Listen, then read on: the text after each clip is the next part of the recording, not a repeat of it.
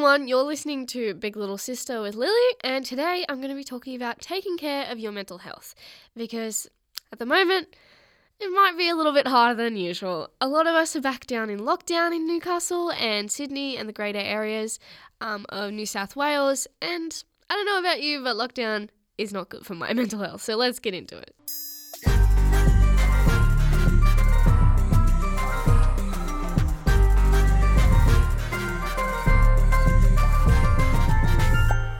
Here are my top 4 tips for staying mentally healthy. So let's talk about surviving quarantine. So I don't know about you, but I love my puzzles. In quarantine last year, I did about 15 puzzles. My mum had to go out and buy more. And because everyone was in quarantine, there was not a lot of choices because everyone else was buying puzzles. And at one time, there was only kids' puzzles left. We did not buy those, but besides the point. Try a puzzle, try something new. Take some time outdoors, maybe journal. I like to sit outdoors and journal my thoughts, kind of talk about how I'm feeling that day. There's a lot of good resources and a couple different journals you can find online that you actually monitor and track your moods, which was really good for me in quarantine, and it kind of showed you that, hey, you do have good days and you have bad days as well. And it kind of reminds you on your bad days that, hey, look, a couple days ago I had a really good day. So that's a really good tip I found that helped me. But also avoiding triggers. So if you know something that makes you upset or makes you anxious, don't look at it. Try not to feed into that. If it's something like social media, give yourself a break. Give yourself a cleanse. Delete Instagram. Delete whatever you need. For me, I know that my triggers were definitely social media, and I just had to take time away. For me, it is my job though, so it was very hard to do that.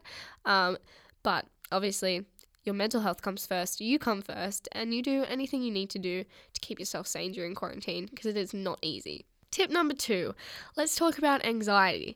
A lot of us suffer from it. I think it's the most common. We actually learnt this in my psychology course. We know that it is really common among young people to have anxiety. Most people have some sort of it. There's social anxiety, there's just generalized anxiety, but anxiety has its triggers and we can avoid it. For a lot of people, anxiety comes from not knowing what's going to happen.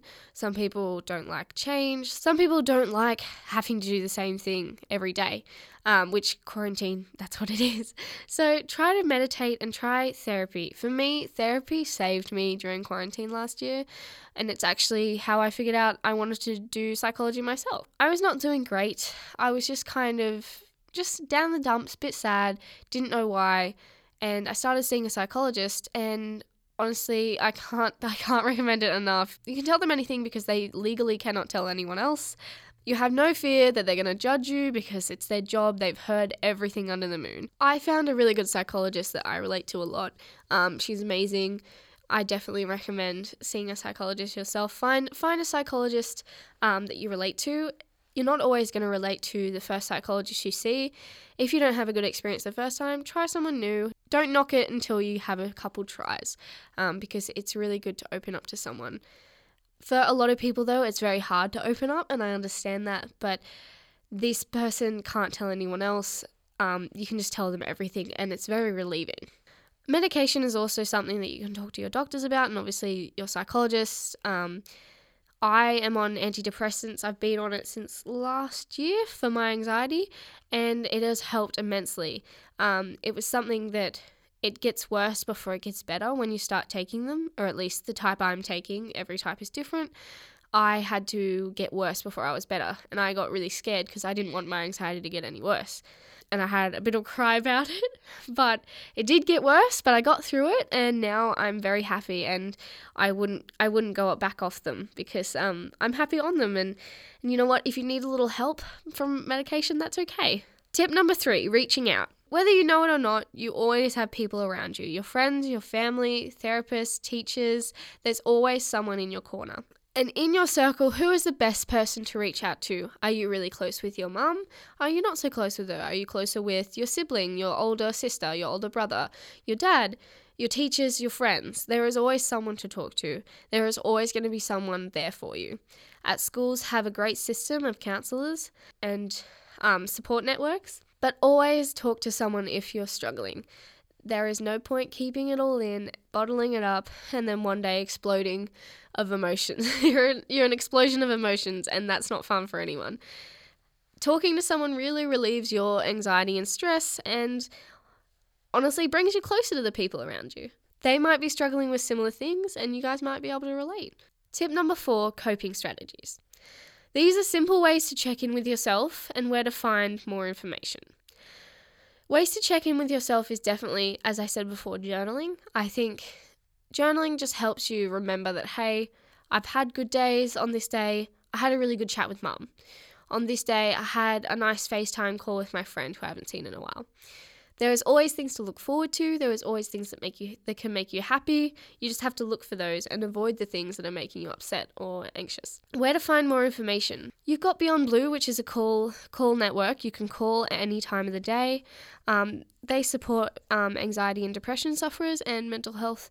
If you were ever in a situation you don't want to be in, or you're struggling mentally really, really badly, you can always call them. I think they're open 24/7. We'll put the links in the show notes. And then the Black Dog Institute also is a website you can look at research for mental health. So basically, they're the only medical research institute in Australia dedicated to researching mental health for all ages. So mental health isn't recognised everywhere. So it's nice to have this website and kind of know a little more about what you're experiencing. But as I said, if you really are needing help, Beyond Blue, and make sure you see a doctor, make sure you talk to your parents about seeing a psychologist, talk to people you trust. There is always someone in your corner. Everything I've said in this podcast episode is based on my individual experience. It is only my opinion.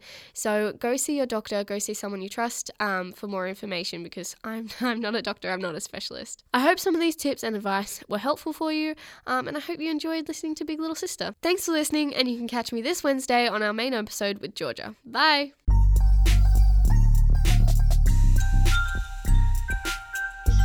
Gee Thanks is a Spotify original podcast, hosted by Georgia and Lily Grace, created in collaboration with Amplify. Our executive producer for Spotify is Leah Harris, and for Amplify, our producer is Michelle Melky. Original music by Tamara Violet Partridge, and our show is recorded and mixed at Amplify Studios.